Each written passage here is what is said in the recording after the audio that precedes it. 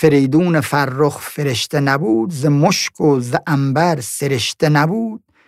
به داد و دهش یافت این نیکویی، تو داد و دهش کن فریدون تویی.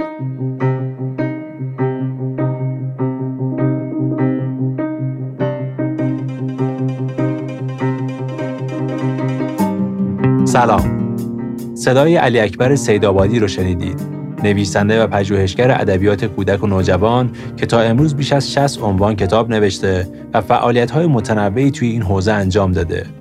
توی این قسمت علی اصغر سیدآبادی از دوران نوجوانی خودش میگه و تأثیری که روی زندگیش گذاشته. همینطور از مشکلات سیستم آموزش و پرورش حرف زدیم. به نظرم زندگی هر آدمی مثل یک کتابه که میشه خوندش. تو این پادکست با آدم‌های مختلف حرف میزنم، قصه زندگیشون رو میشنوم و سری هم به دنیای کتاب‌هاشون میزنم. امیدوارم آشنایی با این زندگی‌ها و کتاب‌ها بتونه به ما توی شناخت بهتر خودمون و جهان اطرافمون کمک کنه. من محسنم و خوش اومدید به 66مین قسمت پادکست کتابگرد.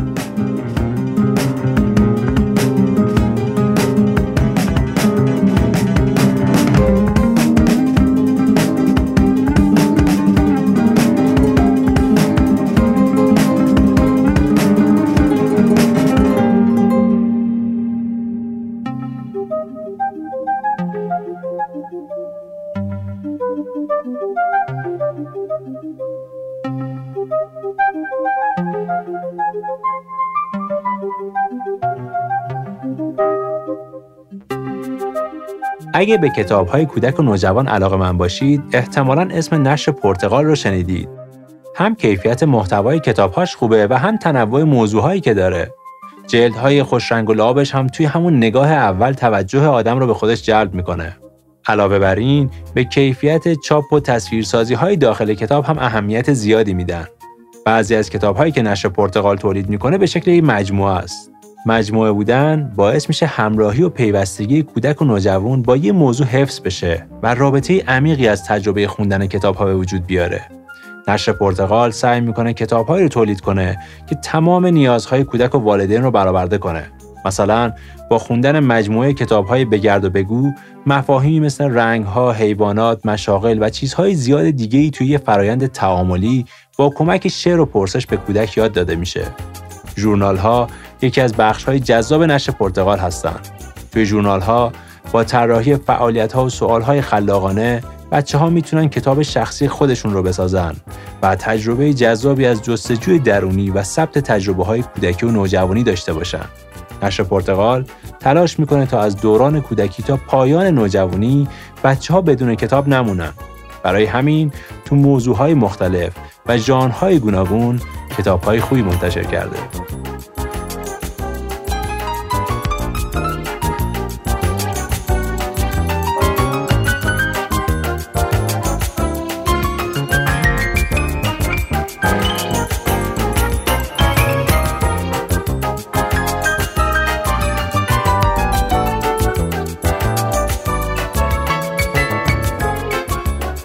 سلام آقای سیدآبادی عزیز، خیلی خوش اومدید به پادکست کتابگرد. سلام بر شما و دوستانی که میشنون یا خواهند شنید. در خدمتم. من قبل از اینکه شروع کنم گفتگو رو یه چیزی رو بگم. ما هم دیگه قبلا یه بار دیدیم ولی ممکن شما یادتون نیاد. یه کتاب فروشی داشتین توی خیابون 16 آذر. فکر اسمش اگر بود اگه اشتباه نکنم، کوچه عبدیپور و اینها. ما اون موقع توی ادوارد برام بودیم، اونجا کتاب فروشی داشتیم. بله. بعد یه بار مثلا کتابتون تموم شد یا نداشتین، مثلا مشتری اومده بود نداشتین، بعد اومدین کتاب فروشی ما و اونجا مثلا کتاب بهتون دادم. یادم خودم اومدم کتاب فروشیتون که یادم یه طبقه پله می‌خورد میرفت پایینم داشت. آره، و کتابای دست دوم میفروختین. اولین چیزایی بود که من یادم میاد کتاب دست دوم به این شکل نو و دست دوم با هم مثلا میفروختن. آره، طبقه هم کفش کتاب نو بود، طبقه پایینش دست دوم بود. آره، شما از یک نشر ساقی بود فکر کنم باش کار میکردین. با همه کار میکردیم. ما با اون بخشایی که کار میکردیم اونو نداشت. آره. بعد یه سری کتابای فکر کنم توزیع سینما و اینا بود. آره، میخواستن. بعد دیگه یکی از دوستان گفت اونجا دارن. آره یادمه. آره خیلی عالی. حالا برای اینکه بیشتر باهاتون آشنا بشیم، اگه بخواین یک بخشی از زندگیتون رو بگین که تأثیر زیادی روتون گذاشته، داستانش رو چطور روایت میکنین؟ من والا 2 تا بخش زندگیم خیلی روم تأثیر گذاشته، شایدم 3 تا بخش زندگیم، شایدم همه بخشای زندگیم. من خب متولد روستام، تا 5 دبستانم روستا درس خوندم، بعدش روستای ما مدرسه راهنمایی نداشت. برای ادامه تحصیل باید یا میرفتیم یک روستای بزرگتری نزدیک روستامون، یا باید میرفتیم شهر یا نیشابور. اونجا اصطلاحاً شهر به سبزوار میگفتن، نیشابور هم که نیشابور بود دیگه. همزمان با در واقع ما همون تابستون که 5 ابتدایی رو تمام کردیم و نمره همون آمد، یه بخشنامه آمد. ما روستامون جزو روستاهای نیشابور بود اون موقع. یه بخشنامه آمد که یک مدرسه شبانه روزی برای بچهای، حالا مثلا فرض کنین مثلا علامه حلیای الان دیگه، حالا چه ریخته همه جا علامه حلی، هر شهری یکی 2 تا داره.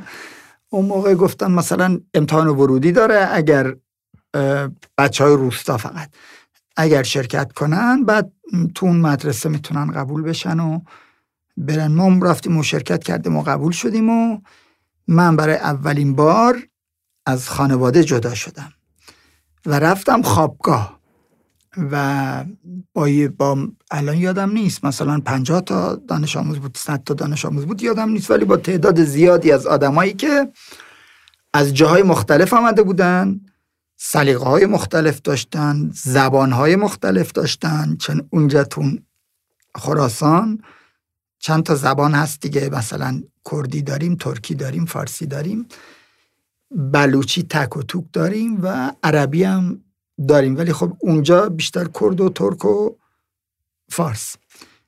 من تا حالا مثلا یک شب بیرون از خونه اینجوری نخوابیده بودم، مثلا در یک جایی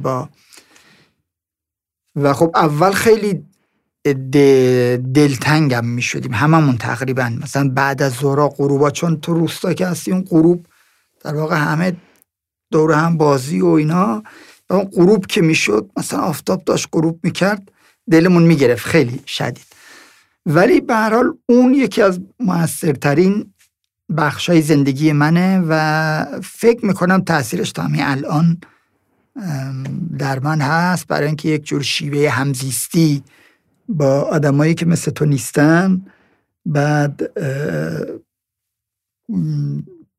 گفتگو کردن با کسایی که تجربه های دیگه ای دارن، بعد نمیدونم ارزش های دیگه ای حتی دارن. مثلا خب بچه هایی بودن که مثلا عشایر بودن، یعنی خونه نداشتن، چادر نشین بودن، بچه هایی بودن که مثلا خیلی پولدار بودن، بچه‌ای بودن که خیلی فقیر بودن، بچه‌ای بودن که همه جور بچه اونجا بود و ما برای اولین بار تفاوت‌ها رو میتونستیم ببینیم. برای چون تو روستا آدم خیلی مثلا تفاوت طبقاتی نمیبینه، حداقل در سبک زندگی همه شبیه هم زندگی میکنه.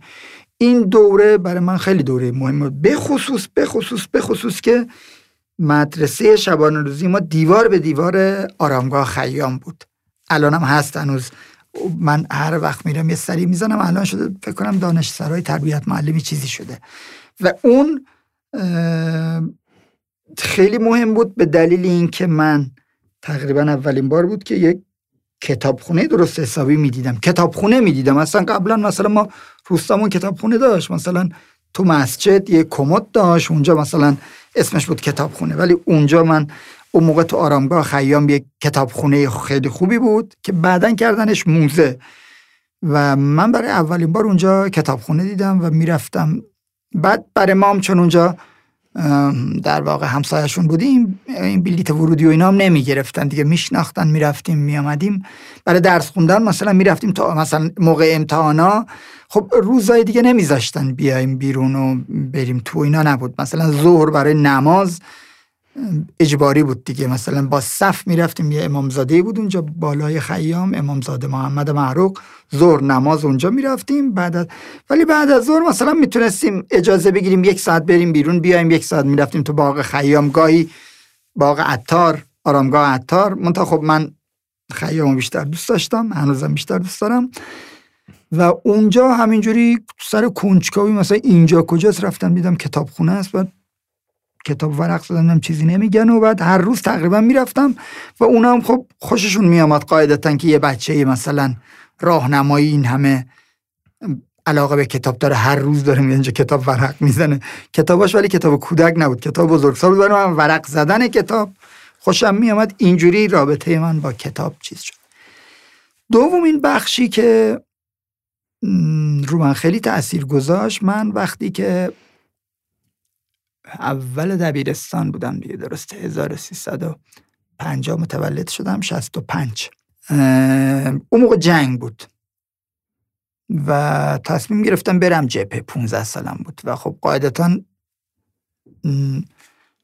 15 ساله رو نمی بردن جبهه. من رفتم شناسنامه آباد دستکاری کردم و خیلی تمیز رفتم ثبت نام. گفتن که تو سن چیز قدت کوچیکه و گفتم این شناسنامه 17 سالم 18 سالم یادم نیست چه درست کرده بودم. بعد گفت که نه به چیزت نمیخوره، شک کرده بود ولی تو شناسنامه نمیتونست پیدا بکنه. گفتم ما کل روستامون ریزه پیزه ایم، از هر کی میخوای بپرس. یه دروغ اینجوری گفتم. بعد خلاص ثبت نام کرد و رفتم. اینجوری هم بود رفتنم که خب ما بعد اون مدرسه راهنمایی رو که تمام کردیم، من یه مدت پدر بزرگ و مادر بزرگم مشهد زندگی میکردن. حالا چرا رفته بودن مشهد خودش یه قصه چیز داری، رمان هیجانی توش تیراندازی و اینا هست، نمیگم، به اینجا ارتباط نداره. این پدر بزرگم مجبور شده بود بره مشهد. بعد دیگه من اول دبیرستان رفتم پیش پدر بزرگ و مادر بزرگم تو مشهد. بعد از شانس بد من تو آذر همون سال مادر بزرگم فوت کرد و من پدر بزرگم خیلی بد اخلاق بود و من به خاطر مادر بزرگم اونجا بودم، با پدر بزرگم نمیتونستم سر کنم، با اینکه منو خیلی دوست داشت ولی چیز خاصی داشت و خیلی هم تو خونه موندن نبود. مثلا اینجوری من دیگه تصمیم گرفتیم که برگردم مثلا تو نیشابور و با این همروستاییامون که خونه اجاره کرده بودن. مثلا خونه اینجوری بود که اتاق اجاره میکردن نه خونه. مثلا تو خونه یه پیرزن پیرمردی یه اتاق اجاره میکردی. بعد ما هم رفتیم با یکی از دوستامون که یک اتاق اجاره کرده بودن، تنهایی بود، منم رفتم با اون شریک شدیم و خلاصه اینجوری شروع کردیم درس خوندن. و بعد من رفتم جبهه ثبت نام کردم و رفتم آموزش بدون اینکه به پدر مادرم بگم. یعنی شنبه را افتادم اومدم که برم اتاقمون و مدرسه و اینا، ولی رفتم آموزش نظامی و پدر مادرم موقعی فهمیدن که پنجشنبه جمعه اومد و تلفن و اینا هم نداشتیم اون موقع دیگه. نه تو روستای ما تلفن بود نه تو خون اتاقایی که میگرفتیم تلفن داشت. بعد پنجشنبه جمعه که نرفتم دوستم گفته بود که این رفتن، گفتن چرا نیامده؟ این رفته آموزش نظامی. الان مثلا در یه جایی به اسم، من البته نامم نوشته بودم، نامم اون موقع دیر میرسید، یعنی نامه نوشته بودم که من رفتم ولی نامم تا رسیده بود من بعدن رسیده بود. یه جایی بود بین سرخس و مشهد به اسم مزداوند. بعد اونجا آموزش نظامی بودم. بعد یک روز دیدم منو صدا زدن دم در، رفتم دیدم همون پدر بزرگم با پدرم آمدن و جمع کن بریم. گفتم که نه من نمیام، من این همه آخرای این آموزش نظامی بودم، این همه زجر کشیدم، آموزش نظامی خیلی سخت بود. بعدش تفریحاتش بود دیگه، جبهه رو تفریح حساب می‌کرد در مقابل من این همه زحمت کشیدم، الان نمیام. هر کار کردن نرفتن. بعد اومدم داخل پادگان که نتوننم ببرنم. بعد دیگه رفتن خداحافظی کردن رفتن و آموزش تمام شد. رفتم و نذاشتن برم دوباره با همون سبک و سیاق. خلاصه یه روز متوجه شدن که نیستم. من تا این دفعه دلم چون برای مادرم میسوخت یه نامه گذاشته بودم به این دوستم، گفتم مثلا پس فردا این نامه رو بده به مینبوسه دهمون ببره بده. دیگه با یک روز تأخیر فهمیدن که نیستم دیگه.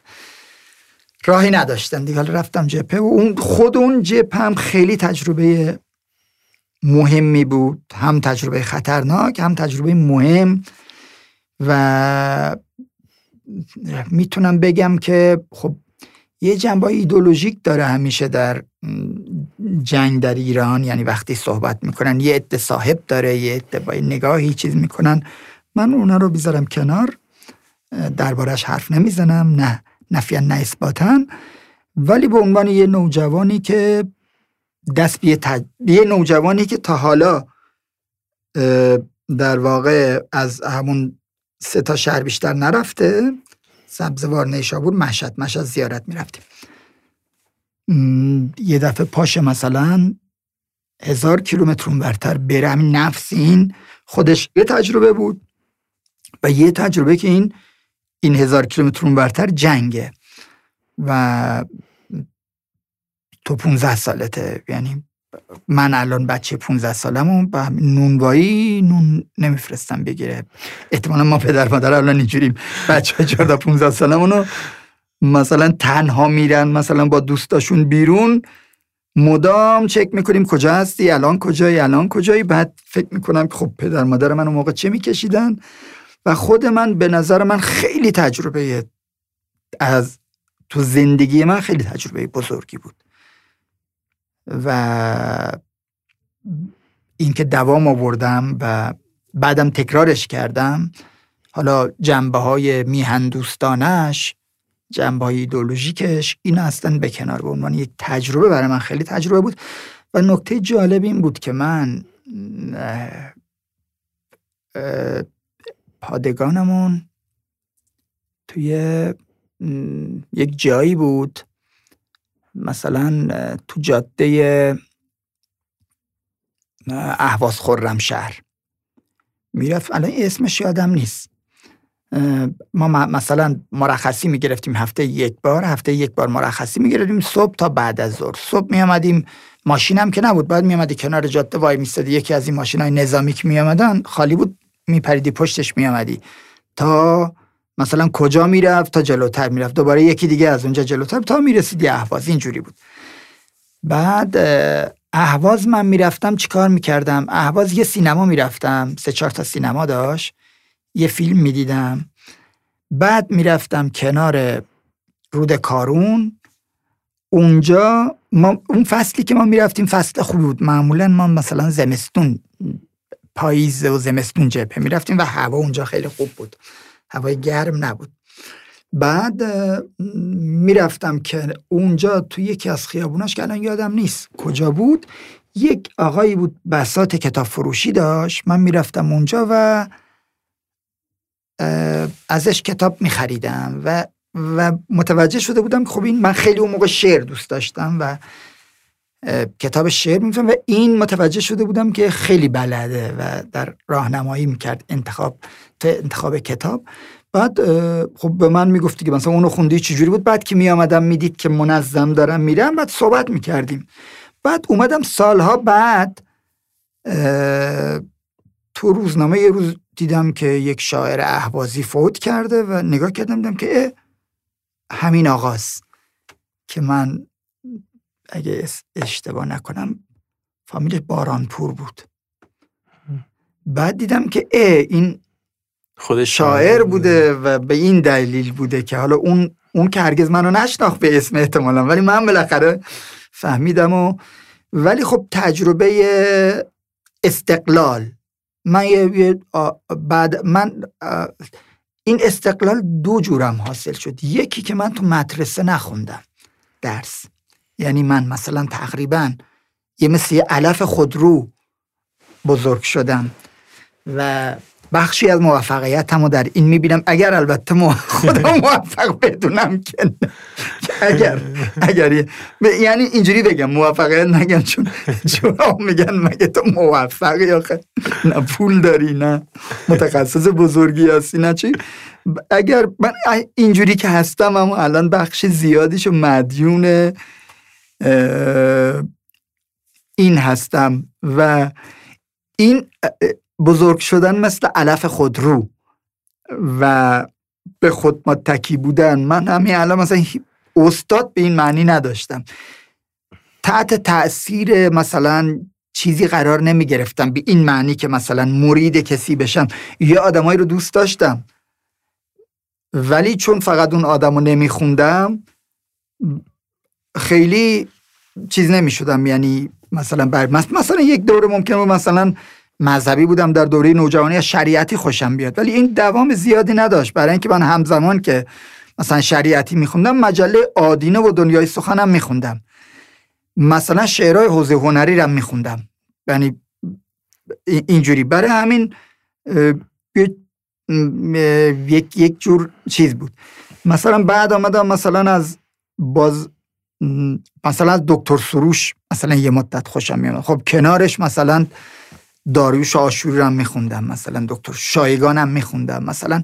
برای همین هیچ وقت مرید کسی نمیشدم، ولی اونو بیش از این که به خوندنم مدیون باشم، به نوع در واقع خوندنم و نوع زندگیم و این دوتا اتفاق بزرگ که اتفاق بزرگ در زندگیم، یکی اون مدرسه راهنمایی 3 سال شبانه روزی و یکی هم این جبهه خودش 2 تا تاثیر داشت. یکی خود اون تجربه اونجا بزرگ بود، یکی این که من درس خوندنم بعد از اون دیگه مدرسه نمی رفتم، امتحان می دادم، مثلا یا تیکه تیکه می رفتم، یا خیلی سخت نمی گرفتن و بعدم تغییر رشته دادم. اول تجربی بودم، بعد رفتم انسانی، برای اینکه تجربی رو نمیشد اونجوری خوند. رفتم انسانی که علاقه من بیشتر اونجوری بود. من مثلا وقتی رفتم انسانی، مثلا تو ادبیاتش من کلی کتاب خونده بودم که مثلا این تاثیر داشت خلاصه در این 2 تا اتفاق. جالب بود داستانتون. یه چند تا چیز به نظرم رسید. یکی اون جبهه که داشتین میگفتین، آیا این تجربه جبهه تجربه تلخ و سنگینی نبوده؟ چون من کتاب‌های زیادی که تو این حوزه میخونم و چیزایی که میبینم و اینها، معمولا یه جوریه که این تأثیری که میذاره یه بخش تاریک و سیاه هم داره. بله. این اتفاق مثلا براتون نیفتاد که تو اون سن نوجوانی که داریم میرین جبهه؟ چرا؟ ولی میدونی این سن نوجوانی و کودکی یک جوره که راحت میتونی از اینا بگذری. میدونی مثل تجربه تلخ و شیرین با هم داشت. بعد مثلا جلوی چشم کسی مثلا فرض کن مثلا یکی از تجربه هم اینه که داشتیم ما پشت سر یک نیسانی میرفت، نیسان آبی میرفتیم و اون نیسان آبیه رو زد، پشتش پر آدم بود و اون نیسان آبیه رو زدن و بعد ما با یک مثلا بعد از این کالا گرد و خاک چیز شد پشت سرش رفتیم. یکی از تلخترین تجربه هامه. به خصوص من رفتم مثلا این جلو ماشین راننده رو من دیدم، بعد ماشین نمیدونم پیچیده بود چجوری بود، من الان یادم نیست، ولی من اول پشت ماشین نرم یا ترسیدم پشت ماشین رو ببینم، چون میدیدم آدما شاد و شنگول بودن، میزدن مثلا چیز میخوندن، نمیدونم حالا چی، چون فاصله ای داشتیم. بعد مثلا رفتم پاشیده بود روی چیز و تسبیح داشت هنوز تکام میخورد و این صحنه هیچ وقت از یادم نمیره. ولی از این تلختر خیلی برام عجیب پشت جبهه اتفاق افتاد. یک بار مرخصی گرفتم، اومده بودم یک بیمارستانی بود، اسم بیمارستان یادم نیست، نمیدونم چرا مریض بودم میخواستم برم بیمارستان، نمیدونم کسی رو میخواستم ببینم یادم نیست.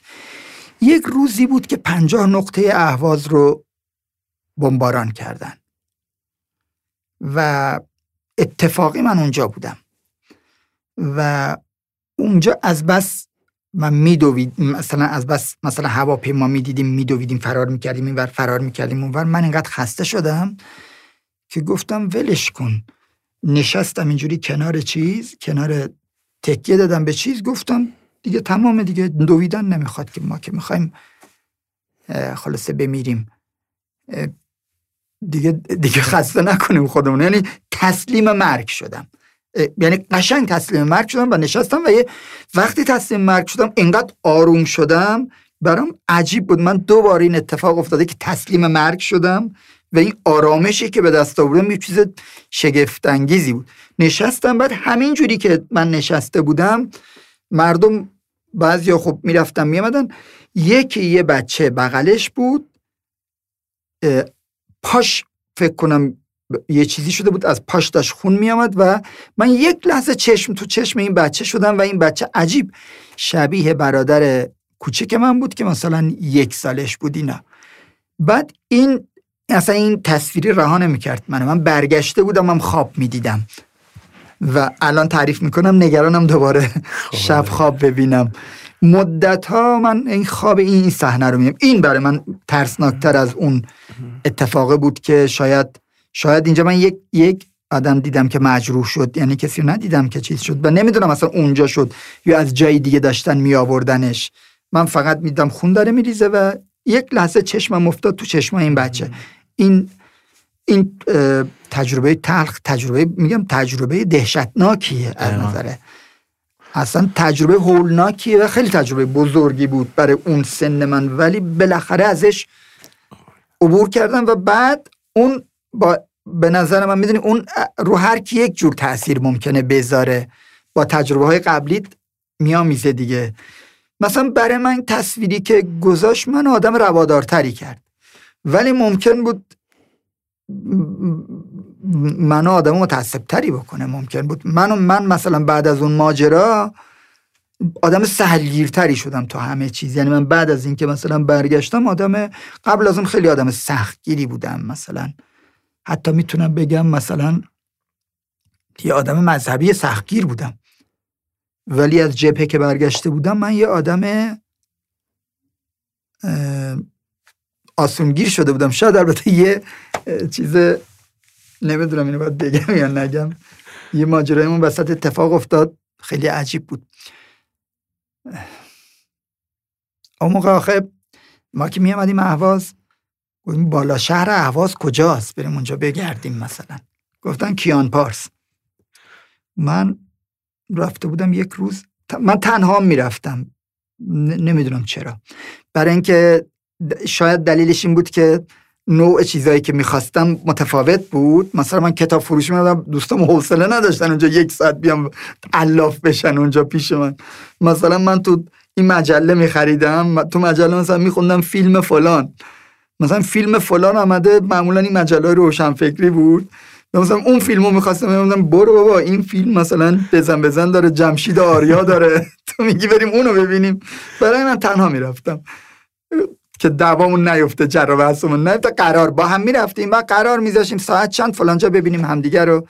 سراح نمیدونم یه سراحی بود، اون سراح سیگار میگارم میفروختن، اون سراح ببینیم همون سوارشیم بریم، اینجوری چیز میگم. یا مثلا تو کنار پل فلزی ببینیم همون از اونجا بریم. من یه بار گفتم بریم بالا شهر اهواز بریم و بگردیم و اینا. رفتم، همزمان یه دختر خانم کوچیکی آمده بود آشغال بیرون در بذاره. من اینو دیدم و خلاصه دیدن اون همانا و به هم ریختن همانا و هر هفته می آمدم اونجا و من ندیدمش دیگه ندیدمش. یک بار این اواخر با بچه هام و خانومم رفتیم سفر، گفتم بریم من یک خاطری براتون تعریف کنم. فکر کردم پیدا میکنم کجاست دیگه. رفتیم اینقدر تغییر کرده که هی این خیابون برو با ماشین، اون خیابون برو، و هی دیدن که من این سرگردان دارم میچرخم، چون نه اسم خیابونه بلد، نه مثلا هیچ چیزی بلد نبودم که پیاده مثلا یه جای پیاده میشدم بعد میرفتم میدونستم کجاست. فکر کردم اونجوری بودم، خیلی تغییر کرده. گفتم خب حالا دنبال چی میگه؟ گفتم نه میخواستم جاشم نشون بدم. خب بگو. بعد گفتم اینقدر بهم خندیدن. گفتم واقعا هر هفته میامدی؟ گفتم آره واقعا هر هفته میامدم. بعد این گذشت، این آقای ابوالفضل جلیلی فیلم داره، اسم فیلم الان یادم نیست، یه پسر بچه‌ایه تو نوجوانی عاشق یه دختری میشه، این دختر خانواده‌اش یهودیه، انقلاب میشه، اینا میرن از اون محل میرن. خب تو انقلاب که میشه برحال اقلیت‌های دینی احساس خطری میکنن، اگر بعضیاشون خب میرن دیگه قاعدتاً اونم اونجا احساس خطر میکنن و میرن. تو فیلم اینجوریه. بعد این پسره میبینه که خب بره دنبال این، میشنوه اینا رفتن اهواز، سوار قطار میشه بدون پول بلیط هم نداره، میره. و من بعد اینو آقای جلیلی، من اون موقع روزنامه صفحه هنر رو اینا داشتم، دعوت کرده بود که تو 3-4 نفری ببینیم. من اینو که دیدم اصلا متأثر شدم و یاد چیز افتادم و بهش گفتم که این عجب چیزی بود، من یه همچین خاطره‌ای دارم. گفت پیش خودمون بمونه، منم همچین خاطره‌ای دارم. من هر هفته میرفتم، شنیده بودم اهواز، هر هفته سوار قطار میشدم بدون پول بلیط. چجوری از رئیس قطار خلاصه برو تو اهواز. حالا کجای اهواز نمیدونستم کجای اهواز، میرفتم اهواز میچرخیدم و برمیگشتم. گفت حالا تو باز میدونستی تو کدوم خیابونه. ولی آخرش نرفتین چیزی بگین؟ نه همینجوری تموم شد قضیه؟ نه جرأت این کارو نداشتم که من فقط میخواستم ببینمش و ندیدمش. نمیدونم اصلا، خیلی عجیبه بری بگی مثلا تو هفته پیش اومدم شما اومدید آشغال بذاری من دیدم. شماره هم نه شماره بگید هیچ کاری اصلا منم آدمی نبودم تو اون دوره، تو اون شرایط، تو اون با اون گرایش‌ها، با اون باورها که چیز بکنه. اصلا نمیتونستم. به من یه طرفش عذاب وجدان بود که تو میری اونجا چیکار، یه طرفش هم نمیتونستم. مثلا مثل اسفند روی آتیش بودم از اول هفته که پنجشنبه برم اونجا و نبینم اون. اینم واقعا دوران عجیبیه، اون دوران نوجوانی. آره. و برام جالبه که الان مثلا کارتون تو همین حوزه است، این دوره نوجوانی شاید همین تاثیر گذاشته، نمیدونم. آره. شاید تاثیر همون دختر خانم. توی این صحبتی که داشتین می‌کردین یه جایی گفتین که خب توی اون دوره که خودتون بودین، مثلا توی روستا بودین، از این کاری که داشتین میگفتین مشخص بودین، خیلی رها بودین، یعنی مثل گفتین حالا علافه هر همینجور خودرو مثلا بزرگ شدین. بعد داشتین مثلا گفتین شاید من الان بچه 15 سالم رو نفرستم که این کارو بکنم. انگار دو تا نگاه و روی کرده ما داریم اینجا می‌بینیم. می‌خوام کدومش به نظرتون چیزی که برای تجربه خودتون بوده اینجوری بوده، خب چرا نمی‌تونین برای بچه خودتون بس این کارو بکنین اگه برای خودتون جواب داده؟ ببینین اونجا اون تجربه‌ای که ما به دست آوردیم حاصل انتخاب نبود. یعنی مثلا انتخاب نکرده بودن اون شیوه رو، اون شیوه زیستشون بود، با همینجوری بود. مثلا پدر مادر من نمیدونستن من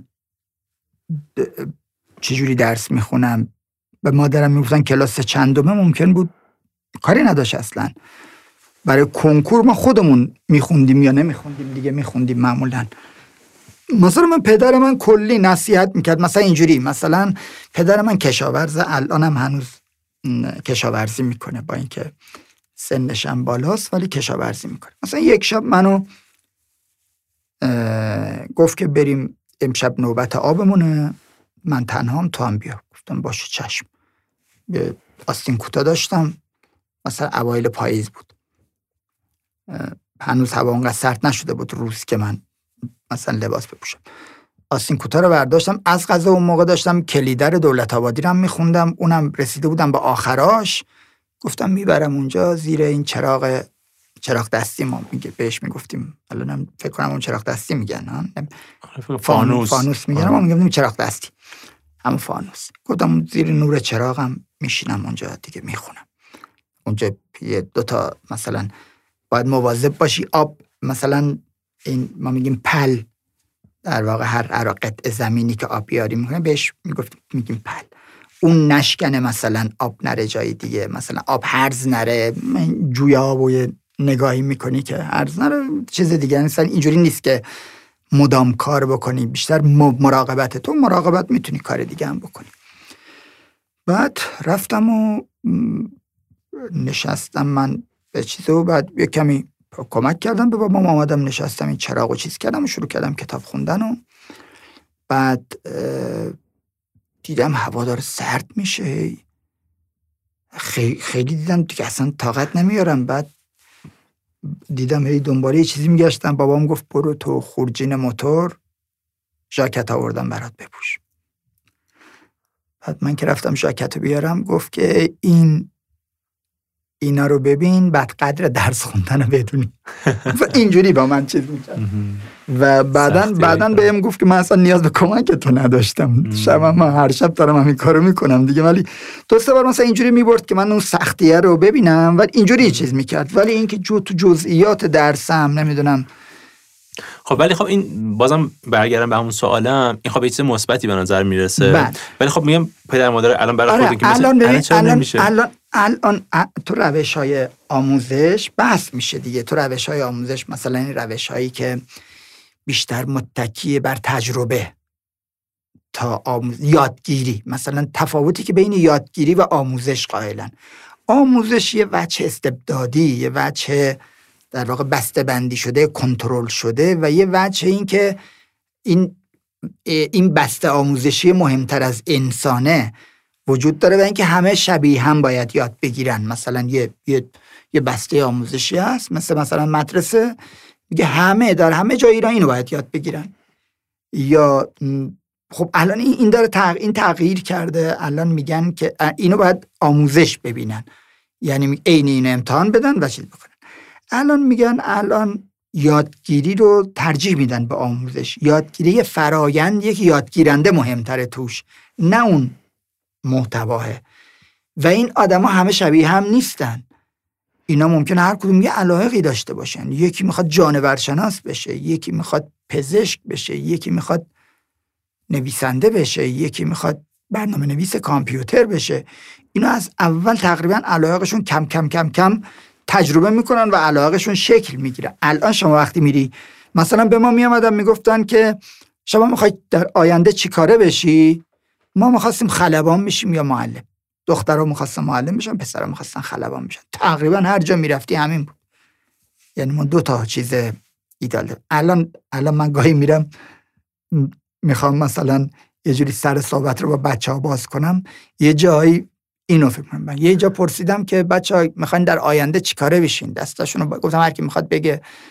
یکی میخواست فوتبالیست بشه، یکی میخواست خواننده بشه، یکی میخواست نمیدونم برنامه نویس بشه، یکی میخواست فلان، کلی شغلا. یکی گفت من میخوام گله‌دار بشم. بعد اون کی گفت میخوام گله‌دار بشم، دیدم اگه فقط از اون بپرسم که چرا، یه ذره خوب نیست. گفتم خب شما برای چی میخواستی فوتبالیست بشی؟ توضیح داد. شما برای چی میخواستی معلم مثلا استاد دانشگاه بشی؟ شما برای چی میخواستی پزشک بشی؟ شما برای چی میخواستی گله‌دار بشی؟ اونی که میخواست گله‌دار بشه گفت آره الان قیمت اصغر مثلا اینقدره، شما 3 ماه میچرونی، بعد میای مثلا میشه اینقدر اگر پول بذاری اینقدر سود میکنی. بعد نگاه کردم گفتم هیچ کدومتون بیزنس پلن نداشتین. آگاهانه نبود، تحت تاثیر تبلیغات بودین. ایشون تنها کسیه که آگاهانه چیز کرده، آگاهانه فکر کرده بهش و واقعا چیز داره و واقعا مسیر داره و چیز داره. جالبه این چیز. آره این یه بخشش تجربه اون آدم یه چیزایی رو تجربه کرده بود که نه هیچ کدوم نکرده بودن دیگه. حالا احتمالاً یا بستگانی داشت یا رابطه ای داشت یا یه سری چیز دیگه، یه سری تجربه. ولی ما اون موقع همه یا میخواستن خلبان بشن یا میخواستن معلم. میگم بیشتر دخترها میخواستن معلم بشن، نه که پسرا نخوانا. ممکن بود دخترام بخوان خلبان بشن. این 2 شغل بود. یا مثلا پرستار، بعد دکتر. مثلا این 4 دیگه شغلای، یعنی همه این 4 شغل رو میشناختن و میخواستن. ولی الان خیلی متنوع. بعد شما وقتی این همه تنوع وجود داره نمیتونی به همه یه مسیر پیشنهاد بدی، همه از این مسیر بریم. کاملا موافقم با این نگاهه. ولی چیزی که به نظر من میرسه، من خیلی واقعا بررسی کردم، فقط شهودی چیزی که میبینم، انگار سیستم جامعه هنوز داره همون سیستم آموزشی رو پیش میره. یعنی ما هنوز کنکور داریم، ما هنوز کتابای کمک درسی داریم میفروشیم و هنوز داریم بچه‌ها رو سر این رقابت کنکور به جون هم میندازیم. یعنی درسته که اون انگار دنیا به این رسیده که اون آموزشگاه استبدادی رو به درد نمیخوره، ولی ما هنوز داریم اون راه رو میریم انگار. آره ببین، مثل مشکل آموزش پرورش، اصلاح آموزش پرورش در ایران خیلی پیچیده است. برای اینکه حوزه های منافع توش خیلی زیاده و این منافع که میگم الزاما منافع مادی نیست، ممکنه منافع ایدئولوژیک هم باشه، ممکنه منافع چیزم باشه. ببین درستش اینه که اصلا کتاب درسی مرکز محور نباشه، تمرکز زدایی از اینجا شروع بشه. یعنی شما در ریاضی باید این چیزا رو یاد بگیرن. اصلا یکی از علل پایین بودن کتابخوانی هم از همینجا ناشی میشه، برای اینکه شما یک کتاب نوشتی و میگه این کافیه. این معنیش اینه دیگه. دانش آموز مثلا در علوم میگه این کتاب کافیه، این کتاب نمره بیاری دیگه تو کافیه، در حالی که میتونست این شکلی بشه که بگه در علوم این مفاهیم رو باید بچه یاد بگیره و هر معلمی بسته به در واقع دانش آموزش و هر دانش آموزی بسته به علاقش از حالا الان اینترنت هم هست، حالا فرض میکنیم مثلا این نیست فقط به کتاب مراجعه میکردن، بسته به علاقش برای علومش مثلا این کتابو برداری یا این کتابو برداری یا اون کتابو برداری یا این کتابو برداری یا 3-4 تا رو با هم بخونه. برای ادبیات فارسیش مثلا همین جور، برای چیز همین جور. این خیلی کمک میکرد اولا به گسترش علم از یک طرف و گسترش کتابخوانی از طرف دیگه. دوما این یکسانسازی توش از بین میرفت، ولی خب اینجا اینجوریه دیگه.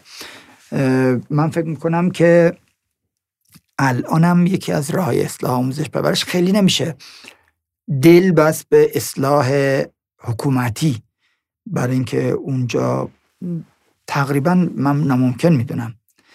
خودشون هم صحبت بکنی، همین کارشناسای آموزش پرورش هم میگن این چیزا رو، نه اینکه چیز یعنی اشکالای سیستم آموزش پرورش رو میدونن، ولی امکان عملی برای اصلاحش وجود نداره. من فکر کنم الان اصلاح آموزش پرورش از خونه ها شروع میشه و با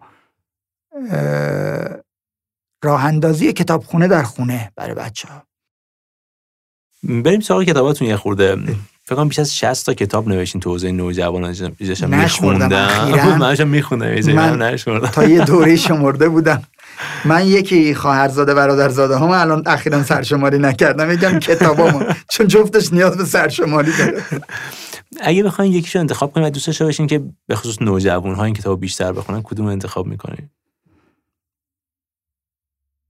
چی بگم آخه؟ ببین من بخشی از کتاب نوشتم ولی در واقع کتاب خوندم.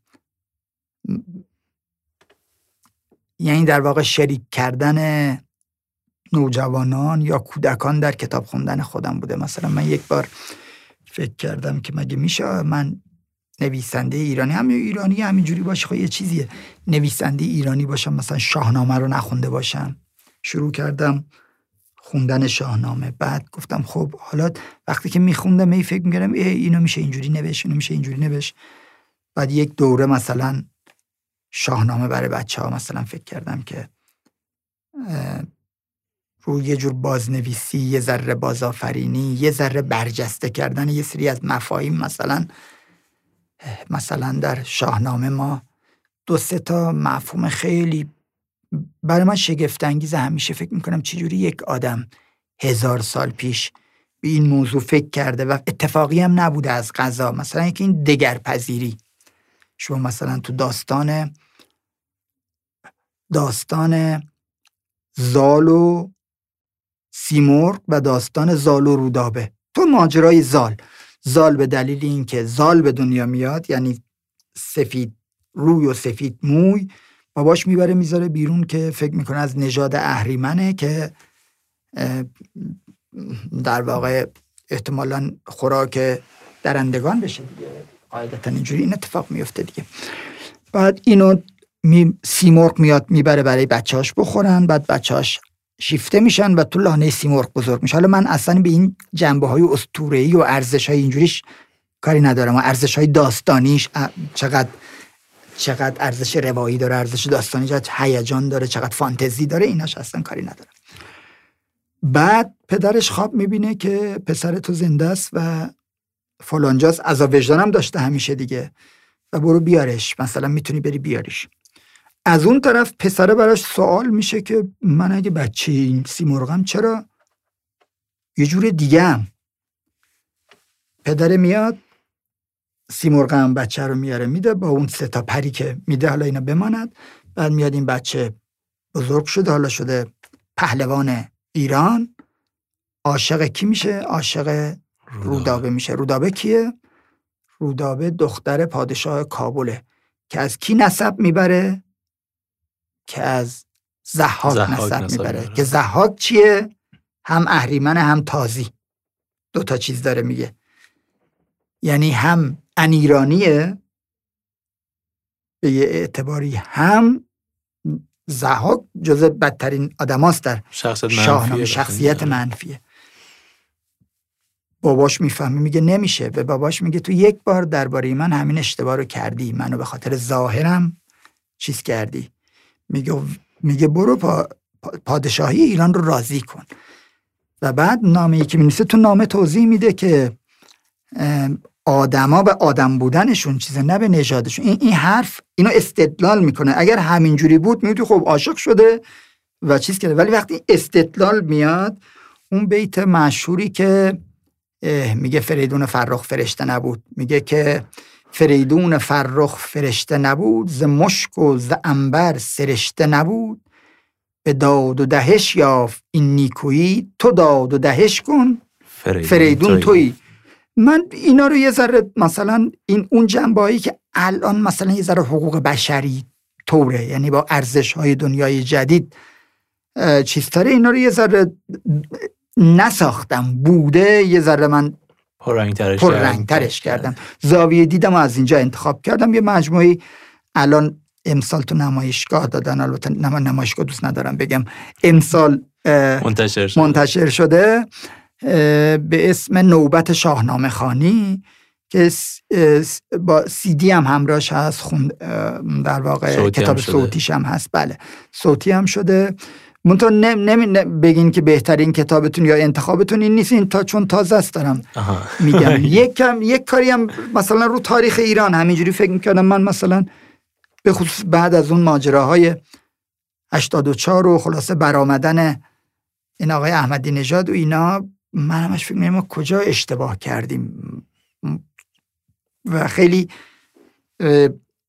افتاده بودم تو بحث نظری و تاریخی و اینا که کجا اشتباه شده و فکر کردم که چرا من مثلا به تاریخ ایران مسلط نیستم. مگه میشه من مثلا نویسنده باشم و یک دور تاریخ ایران رو مثلا خیلی دقیق نخونده باشم؟ شروع کردم و بعد اونم حاصلش مثلا 1-2 تا مجموعه شد. یک مجموعه دبیریشو داشتم به اسم داستان فکر ایرانی که انتشارات افق چاپ کرده. یک مجموعه هم خودم شروع کردم، تاریخ با قرقرهای اضافه، که انتشارات آفرینگان شروع کرده چاپ کرده. و حالا خوشبختانه هر 3 تاش همینجوری آروم آروم آروم آروم داره میره. حالا جواب سوال نمیتونم دیگه، برای همین چون نمیتونم بگم، مثل اینایی که جواب سوال ندارن دارن با حرف زدن پر میکنن. سوال بلد نیستی جوابشو و راجع میکنی، جوابی هم از توش در نمیاد دیگه. ولی نمیدونم، من واقعا نمیتونم. خیلی هم عالی. حالا تو این قسمت میخوام 3 کتاب محبوبتون رو بگین که پیشنهاد میدین همه بخونن. ممکنه برای همه مناسب نباشه، ولی انگار کتابایی هستن یا خودم میخونه خودش دوست داره آدمای بیشتری بخونه این کتابا رو. اگه بخواید 3 تا رو انتخاب کنین کدوما رو انتخاب میکنین؟ یکی یکی بگیم و درمشون حرف بزنیم. به من الان حال هوام یه ذره مثلا 2 ماه پیش میپرسیدین یک چیزی، من الان یه مدتی دارم یه کاری میکنم، دارم روی مفهوم ایران و جغرافیاش روی متون ادبی از دوره مثلا از اون دوره‌ای که متن داریم دیگه تا دوران معاصر کار میکنم. الان رسیدم مثلا به این دوره دوره البته اول نامنظم میخوندم، الان دوره میخونم، الان رسیدم مثلا تاریخ تبری دارم میخونم. من تاریخ تبری رو البته پیشنهاد نمیکنم، ولی حال هوام اینجوری الان. خب به خودم مثلا میگفتم برو تاریخ تبری بخون، میگفتم نه. ولی میخونم. امروز اتفاقا داشتم میخوندم یک جاش تو این جلد 4 هم جنگای در واقع خالد ابن ولید با اعراب ایرانی، چون بعضی وقتا فکر میکنن که یه جنگ عرب و عجم بوده، نه، با اعراب ایرانیه. مثلا هیره و نمیدونم با قول خودشون سوادو که عراق و اینا شامل میشه. اونجا هم عجم با قول خودشون بوده و هم عرب بوده و الان اعراب رسیده با این اعرابی میجنگن که اینا اعراب ایرانی هن. و یکی نوشته که یکی 2 چیز خیلی خوشم آمد. یکی این نامه های خالد بن ولید توش یک تهدیدی داره. این تهدیده میگه یا مسلمان بشین یا جزیه بدین، یا در دین خودتون بمونین ولی جزیه بدین، یا این که من با کسانی به سراغتون میام که مرگ رو همانقدر دوست دارن که شما زندگی رو دوست دارین. و این نامش این تیکه تکرار میشه، بعد هر جا یه چیزی میگه و به یک گروهی میگه که و من با آدمایی به سراغ شما میام که مرگ رو همانقدر دوست دارن که شما شراب رو. بعد یکی دیگر رو اینو خوشم آمد گفته بود که وصیت کرده بود، گفته بود که و به من شراب دهید پیش از آن که ابوبکر درآید. از اون عربایی گفته پیش از این که اینا بیان به من شراب بدین. دم مرگ گفته به من شراب دهید پیش از آن که ابوبکر درآید، یا حالا احتمالاً منظورش لشکر ابوبکر درآید. ولی نه، منظورم این توصیه کردن نبود. مثلا تاریخ جهانگشای جوینی خوندم، توصیه کردن ولی عام نیست. مثلا تاریخ بیهقی خوندم ولی میتونم توصیه بکنم، به خصوص با یه شکل ساده ترش هم هست، با این شرح و این آقای دکتر مهدی سیدی یه چیزی داره، یک کانالی داره خودش شرح کرده و با شرح خودش هم میخونه هم توضیح میده و خیلی خوبه. مثلا خب شاهنامه رو من فکر میکنم که همیشه میشه توصیه کرد، ولی قطعا منظور شما این نوع کتابا نیست. من میفهمم که من الان اولم اینجوریه، ولی میگم 2-3 تا کتاب من چند تا کتاب که به نظر من خیلی به یک کتابایی در زندگی من تأثیر گذاشتن ولی الان دیگه کتابای مهمی نیستن ولی در زندگی من ممکنه خیلی مهم باشن، اونا رو نمیگم. من که این خاطرات آقای حسن کامشاد به اسم حدیث نفس، من فکر کنم خیلی کتاب خوب و خوندنی و مهمیه. من خودم در تلخترین شرایط زندگی خوندم و هم نثر خوبی داره، هم نگاه خوبی داره، هم توش یک طنز خوبی داره. یکیش اونو توصیه میکنم. یکی چی توصیه کنم؟ تو اساسا من میدونی اهل توصیه نیستم. اصلا توصیه نبوده. یک کتابی من کتابایی که خوشم میاد مینویسم، ممکنه همونجا خیلی خوشم اومد. مثلا از یک کتابی خوشم اومده میدونم هیچ کی نمیخونه، من گفتم این ناشرش گفت شما تنها کسی هستی. یک کتابی هست به اسم قاموس خزران. یه نویسنده چکی نوشته درباره بعد چرا قاموسه؟ برای اینکه مثل قاموس همون فرهنگ، مثل فرهنگ نامه نوشته، یعنی مثلا الف مثلا این ب مثلا اینجوریه. بعد برای همین وقتی ترجمه بشه یه رمان دیگه میشه، میدونی مثلا تو هر زبان یه رمان دیگه میشه، برای اینکه از یه جای دیگه شروع میشه، الف بهش فرق میکنه دیگه. بعد خیلی کتاب درخشانیه درباره موضوعش اینه یک قومی بودن، حالا این به شما به لحاظ چیز نزدیک، به لحاظ شما رشتی هستین، آره املشی هم نزدیکی قوم خزرها. آره. خزرها که در خزر به همین اسم ناپدید شده در چیز دیگه، یعنی الان معلوم نیست کیان، الان معلوم نیست. اینا خب یه ماجرای جالبی داشتم. من اون موقعی که میخوندم اینو نمیدونستم، بعد رفتم دنبال کردم دیدم اینا چیز میکنن، یک عدهشون یهودی میشن، یک عدهشون مسیحی میشن، یک عدهشون مسلمون میشن. این داستان 3 تا روایته، یکی روایت مسلمونیه، یکی روایت مسیحی، یکی روایت یهودیه و اینقدر این درخشانه و یه نسخه مردونه داره، یه نسخه زنونه داره. ولی تو فارسی که ترجمه شده این بعد یک جمله فرق داره این 2 تا نسخه. تو فارسی دیگه اینو چیز نکردن، دیدن که نمیشه کاری کرد.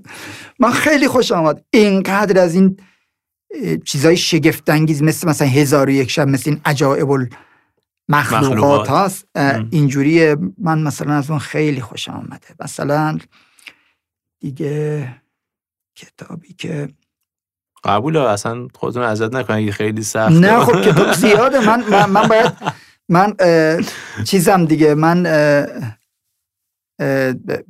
انتخابش سخته، نه که الان بخوام مثلا بگم این کتاب خوب، مثلا 10-12 تا میگفتین راحت تر بود. یکی دیگه من همین آخرا که خوندم، این کتاب نوجوان بگم. آره حتما، چرا که نه. کتاب نوجوان یه مجموعه 2 جلدی از رودخانه واژگون. این رودخانه واژگون خانم مریم محمدخانی، من یادم این کتاب معرفی که من آره اون چون احتمالاً چون تو لاک پشت پرنده هم مدال طلا گرفت به اون دلیل بوده. این به نظر من این کتاب، میدونید چون کتابای نوجوان همه تقریبا مثل این فیلمای آمریکایی همه یه مدله، مدلشون هم تقریبا هم هالیوودیه، یعنی یه جور. بعد بعضی از نویسنده ها تک و توک یه دنیای متفاوتی دارن، یکیش اونه. آره من شروعش خوندم خیلی جذاب بود. این توی لیستم که بخرم اینو بخونم حتما. ایول. خب حالا توی ادامه می‌خوایم بدیم. یه چیزم من اینو جایی نگفتم، من اینجا گفتم شفاهی، ولی من یکی از چهره‌های مورد علاقم عبید زاکانیه.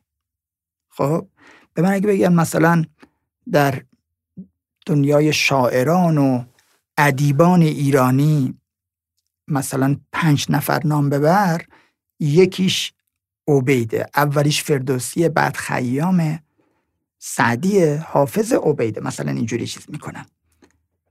بیهقی هم هست، حالا الان زیاد میشه دوره. یکی گفته بود آقا سخنرانی میرین یا صحبت میکنین نگین به 3 دست است، چون یه دستش یادت نمیاد یا یه دسته اضافه یادت میاد، بعد مشکل میکنی. چند تان، پس اینجوری بگین چند تان. آره عدد نگو. اون بیهقی هم خیلی درخشانه. یک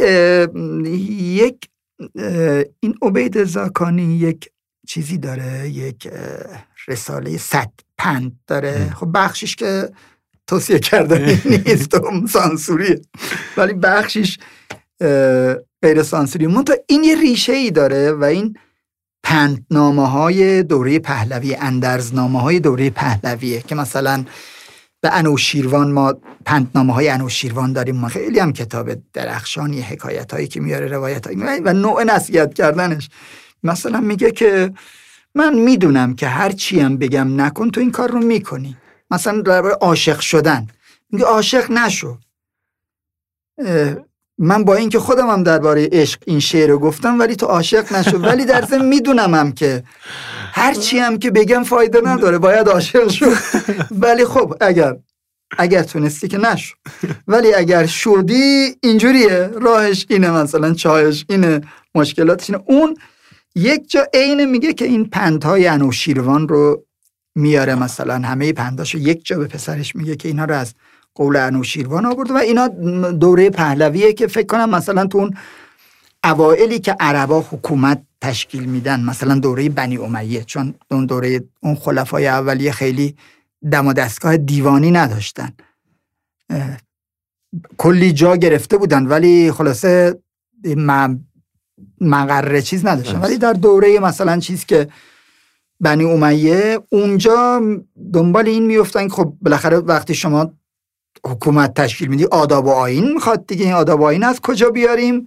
از کتاب‌های ساسانیان. شروع میکنه اینا رو ترجمه کردن و یک بخشی براشون این پندنامه است که اینا رو میرن میخونن. مثلا به خصوص مأمون مثلا در دوره عباسیان دستور میده که اینا رو ترجمه کنین و ترجمه میکنن که بخونن و خب بخشی از این پندنامه ها به نظر من آره جذابن. خیلی عالی. حالا توی این قسمت من بهتون 3 کتاب میخوام پیشنهاد بدم. یکی توضیح میدم کتابا رو که یکیشو بهتون هدیه بدم. اگه این 3 کتابو خونده بودین یا دوستشون نداشتین، من 3 ماه تاخچه بی‌نهایت میدم که اونجا شما برین کتاب میخواین رو اینجا انتخاب کنین و به سلیقه خودتون انتخاب کنین. ردیفه. خب بریم سراغ کتاب اول. هنگامه دختر بچه‌ایه که عاشق رفتن به شیخ موساست. یه علاقی که 2 ساعت تا بابل راه داره و اونجا یه کلبه کوچیک دارن که از چوب و گل ساخته شده. هر سال تابستون بعد از تمام شدن امتحان‌ها پدرش خانواده رو با وانت به اونجا می‌برد. اما بعد از فوت پدر همه چیز به هم میریزه. هنگامه و مادرش مجبور میشن از خونه قبلیشون که حیاط داشته به یه آپارتمان کوچیک اسباب کشی کنن. هنگامه به مدرسه جدیدی میره که هیچ دوستی اونجا نداره و مادرش برای اینکه خرج خانواده رو بده مجبور میشه بره سر کار و موفق میشه تو کتاب فروشی چشمه بابل کار پیدا کنه. با اینکه بعضی از اتفاقهای کتاب تلخه، اما نویسنده سعی کرده با استفاده از طنز و شوخی فضای شیرینی برای یک کتاب کودک و نوجوان به وجود بیاره. نخوندم. خب این اسمش هست گنجشک کتاب فروش. دیدم ولی نخوندم. آره مال حسام حیدریه. تصویرسازی سیما رازقندی که نشه. دیدم. کتابو میشناسم ولی نخوندم. بله خب. آره این یکی از گزینه‌هام بود. دومیشو بگو. خب برای دومیش اصلا یه توضیح فقط معلوم میشه که مثلا کتاب نمیخونم. من توضیح کوچیک من خودم دوست دارم یه کتاب داستان کودک نوجوان که ایرانی باشه پیدا بکنم و هدفم بیشتر از انتخاب این بودش. من الان چند وقت کودک نوجوان خیلی کم خوندم. آره خب بریم سراغ دومیش. یه کتاب صوتیه که من دیگه فایل صوتیشو پخش می‌کنم، بخش از کتاب رو.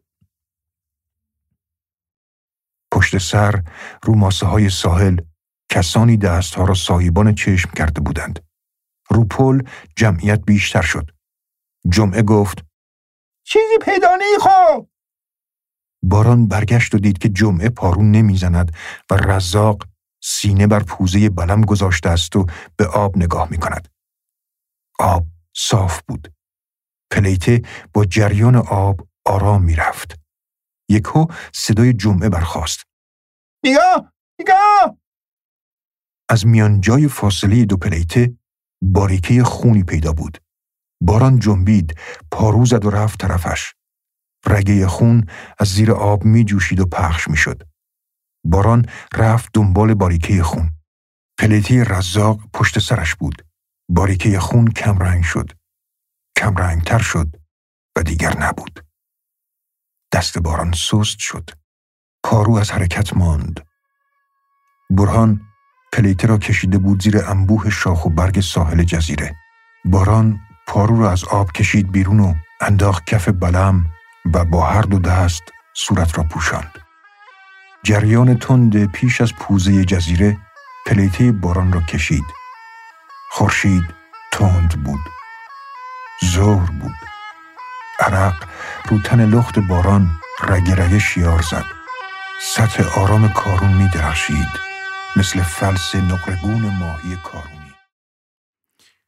این کار خانیان آره؟ نه این کتاب بزرگساله. یه راهنمایی بکنم.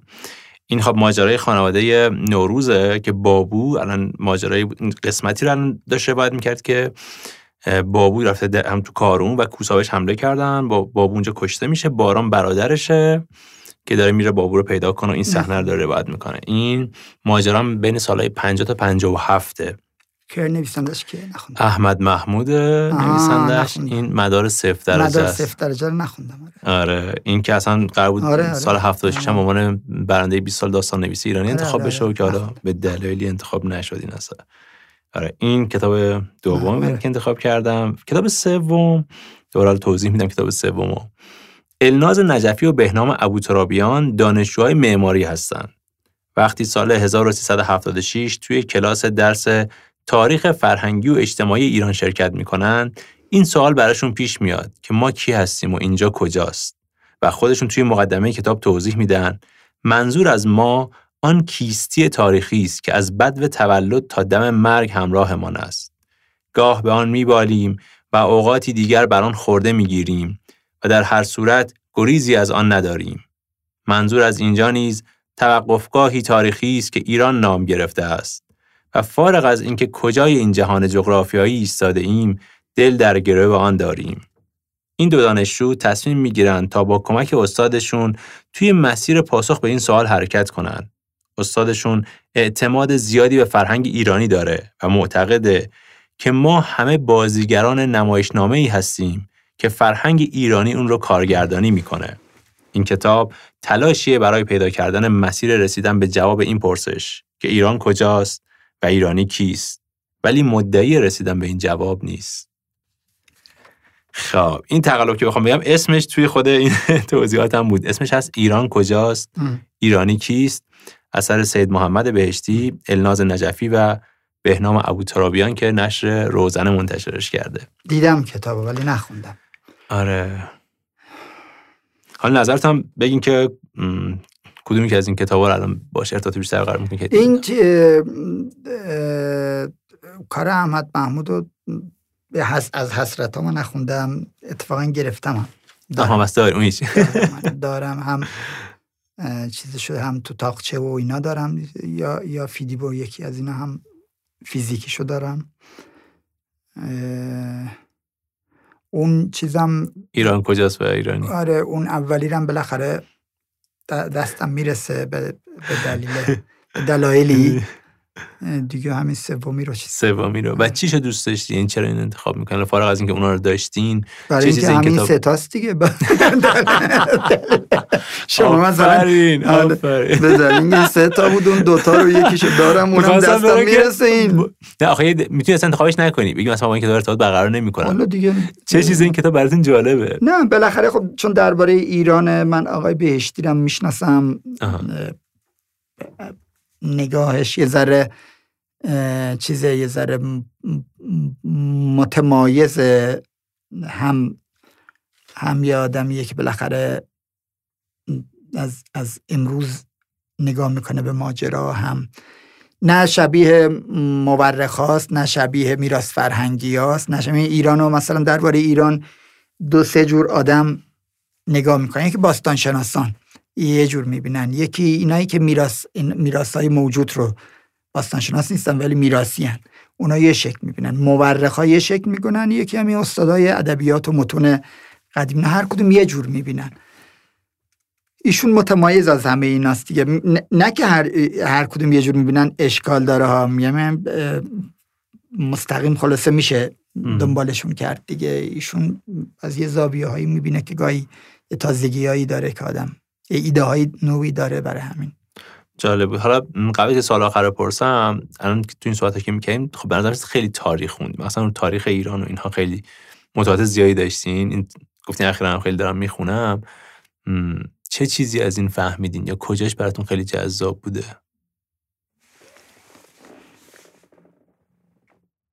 خود ایران جذابه، میدونیم، مثل جذاب بودن الزاماً به معنی راحت بودن یا خوب بودن یا اینا نیست. حالا من فکر میکنم خوبم هست، جذابه. این خیلی جای پرچالشیه، یعنی شما از همون اول اینجا چالش داره توش.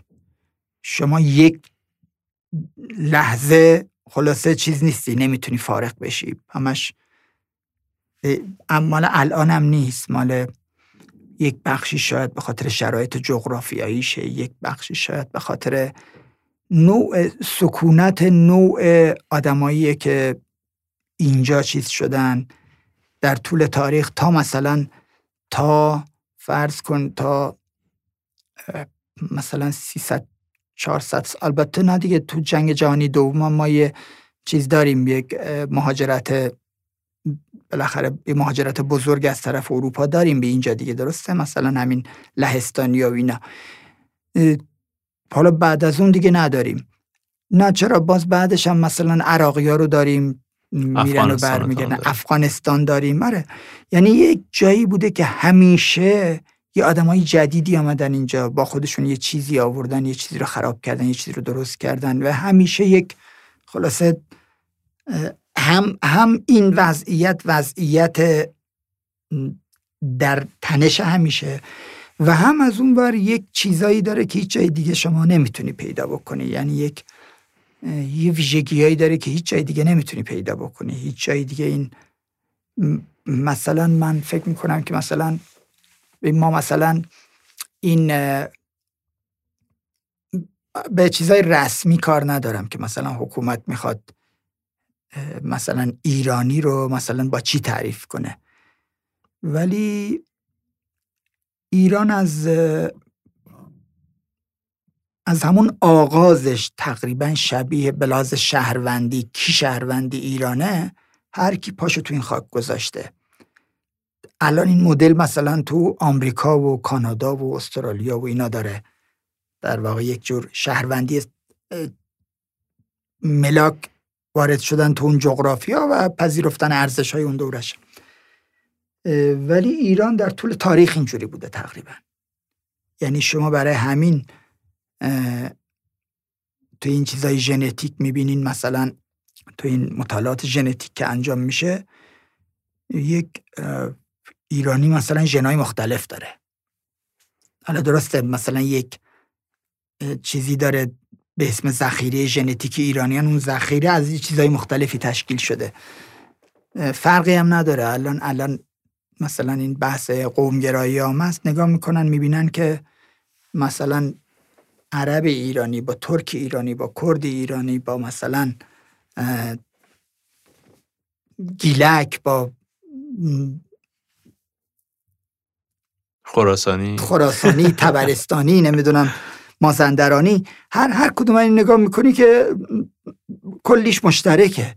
یعنی و جالب دورترینش به همه اینا هیچ کدوم از این قوما نیستن، سیستانیان که فارستر از همه خیلی مدعیان که اصلا بابا ایران شما تا همون شاهنامه اینا میخونی همش چیز در خلاصه 1/3 شاهنامه حداقل اون سیستان داره ایران رو حفظ میکنه یا نگه میداره یا از قدیمی ترین تمدن ها بوده. یعنی فقط اونجا از بقیه دورتره، یعنی از این ذخیره، و اونم تو این همین ذخیره ژنتیکی ها، ولی اون دورتره.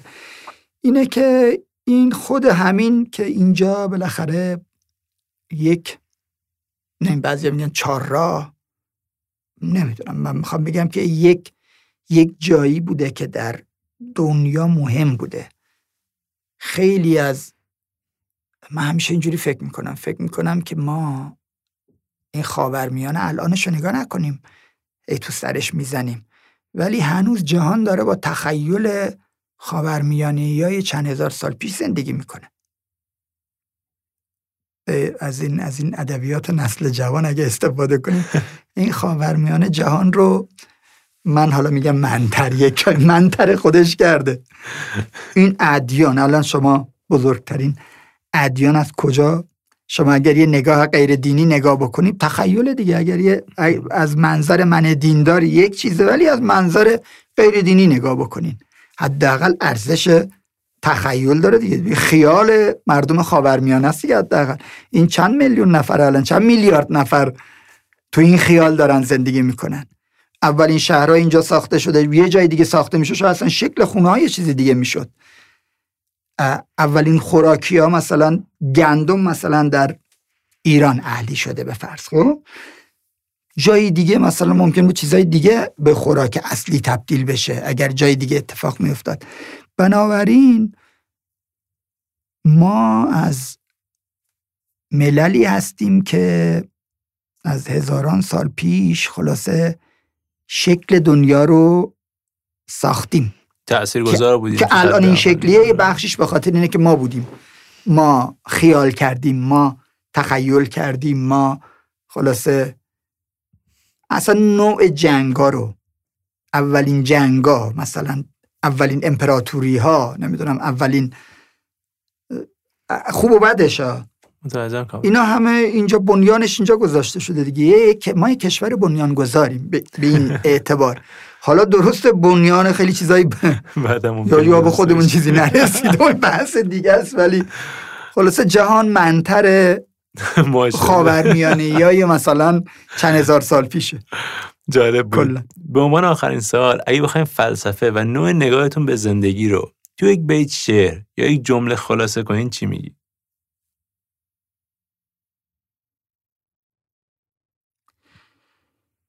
بکوشید از رنج‌ها کم کنید، دل غمگنان شاد و بی‌غم کنید. قشنگ بود. این مال فردوسی. من خودم یه ذره خیامی هستم بیشتر. بعد از همون JPMF اینا یه ذره چیزی شدم، یه ذره خلاصه. البته نه که بیمه نابزیستن نتوانم ها، نه از یه زاویه دیگه. ولی اینم قشنگ بود کاملا. و خودتون چیکار میکنین برای این قضیه؟ مثلا خودتون چی مواجه شدین با این قضیه اصلا؟ دیگه سعی میکنم مردم آزاری نکنم دیگه. هر جایی که هستم اگر یه جایی مگر نمیتونم به کسی کمکی بکنم خلاص آزارش ندم. برام خیلی گاهی اینجوری بگم، گاهی مثلا من میخوام یه چیزی بنویسم، فکر میکنم که به یک نفر یک جا بر میخوره و نمی نویسم. این شاید عیبم، جزء عیبای خودم میدونم. این یه به یک جور محافظه کاری هم میاره با خودش دیگه. مثلا میگم من اگه اینو بگم، مثلا اینی که میگم نه که تو قدرت و حکومت اینا برام مهم نیست، ولی مثلا یه فرد مثلا میخوام، نمیتونم بگم هرچی مثلا بزنم همون رواداری و این چیزا هم دوست، مثلا دوست یا کسیه که میشناسم، یا کسیه که در یه وضعیت سختی هست، مثلا میبینم اگه مثلا من این یادداشت میخوام بنویسم درباره، میگم این مثلا فلانی رو ممکنه فلانی ها رو دلازرده بکنه. نمیدونم، شایدم بگی که بابا حقیقت چیزش، حقیقت ارزشش بیشتر از اینه که چند نفر آزار ببینم، ولی فکر میکنم که خب اون قدم محکم اسمش حقیقت نیست. یه دریافتی ممکنه همینجور که من الان با خود 25-6 سال پیشم مواجه بشم اصلا خوشم نمیاد. یعنی ممکنه مثلا با خود 30 سالگیم الان بیاد تحملش نتونم بکنم، واقعا تحملش نمیکنم. مثلا خود 30 سال پیشم الان بیاد رو بروم بشینه، مثلا بگه بیا بریم 1 ساعت کافه، من عمرن اگه وقتمو تلفش بکنم. خب من چجوری اون 30 سال پیشم فکر میکردم که حقیقت رو میدونیم و آره دیگه حتما بیشتر از الانم فکر میکنم که حق با منه. خب من چجوری الان میتونم مثلا فکر کنم این نمیدونم. ممنون. من دیگه ساعت هم تموم شد. اگه ساعت نداریم خداحافظی کنیم. خیلی ممنون، قربان شما. ممنون سیدآبادی عزیز که دعوتمو قبول کردی، پادکست کتابگرد اومدی. خواهش میکنم. فعلا شما خداحافظ.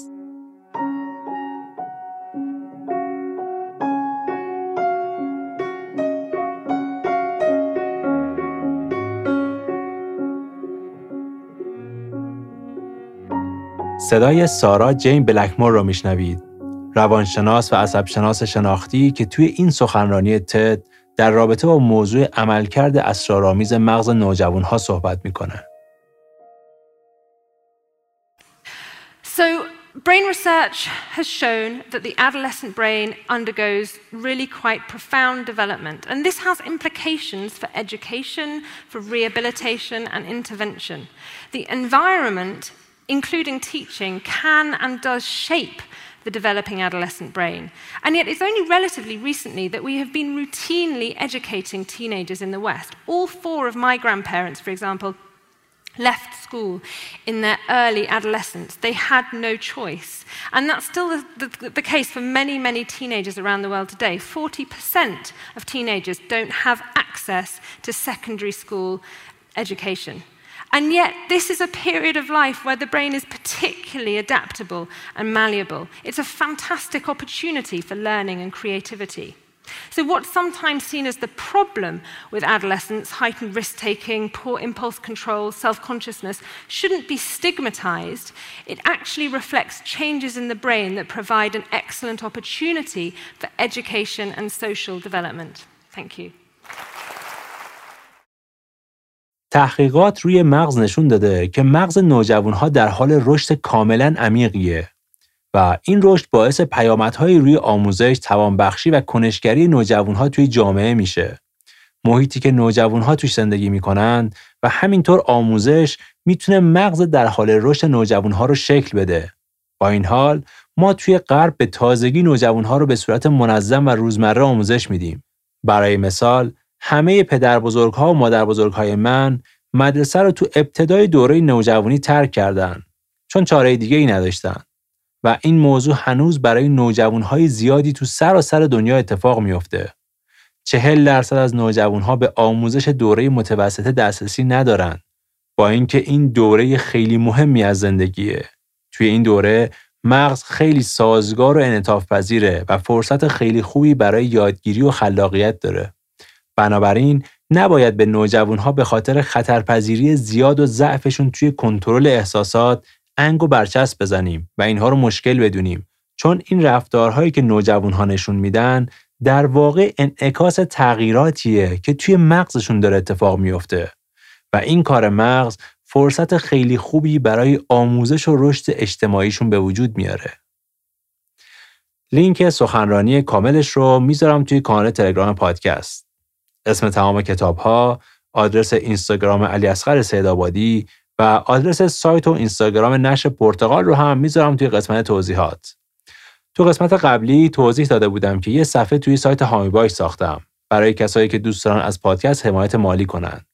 همینجا از تک تک دوستانی که با حمایتشون باعث دلگرمیمون شدن صمیمانه تشکر میکنم.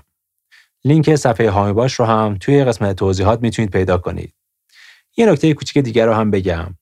برای اینکه جایی برای انتشار محتواهای جانبی داشته باشم و راه ارتباطم با شما رو گستره‌تر کنم، با کمک دوستانم یه صفحه اینستاگرام برای پادکست کتابگرد درست کردیم. احتمالاً اگه به فارسی توی اینستاگرام پادکست کتابگرد رو جستجو کنید، توی بخش نتایج نشون میده. لینک اون رو هم میذارم توی قسمت توضیحات. برای بخش پایانی آهنگ دنگ رو انتخاب کردم. با شعری از امیرحسین طالبی، آهنگسازی، تنظیم و صدای محیا حامدی.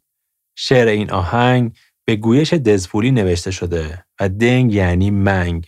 سازندگانش گفتن این قطعه رو برای تمام عشق‌های تکه پاره شده توی جنگ ساختن.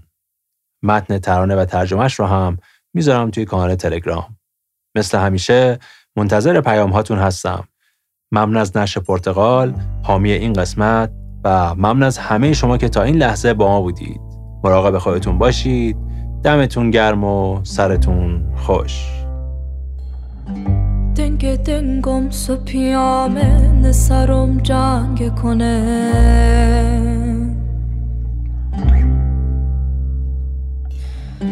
رنگ بنگند تیام سیکوت خینه کنه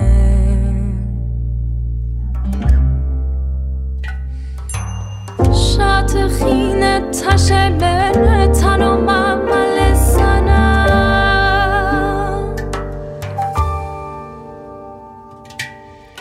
كل شهر نهاد ما تعوف دل كل سنة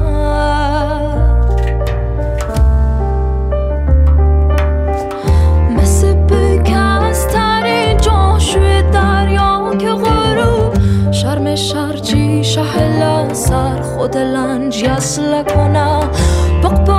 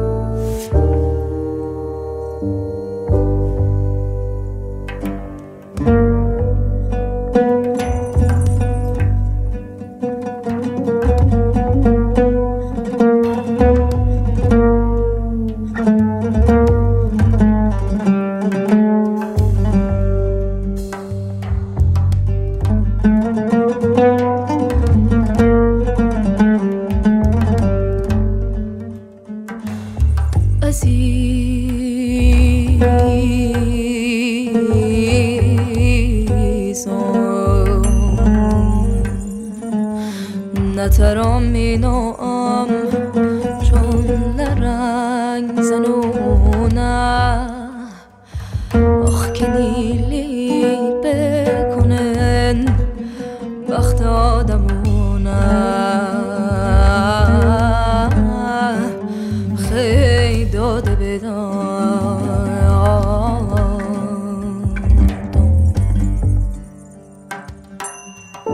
یادم همونا یادس اکرزم پشت سرت سر بوم سیت زنم سلام کنی بالا سرت ای کنار قلب بلند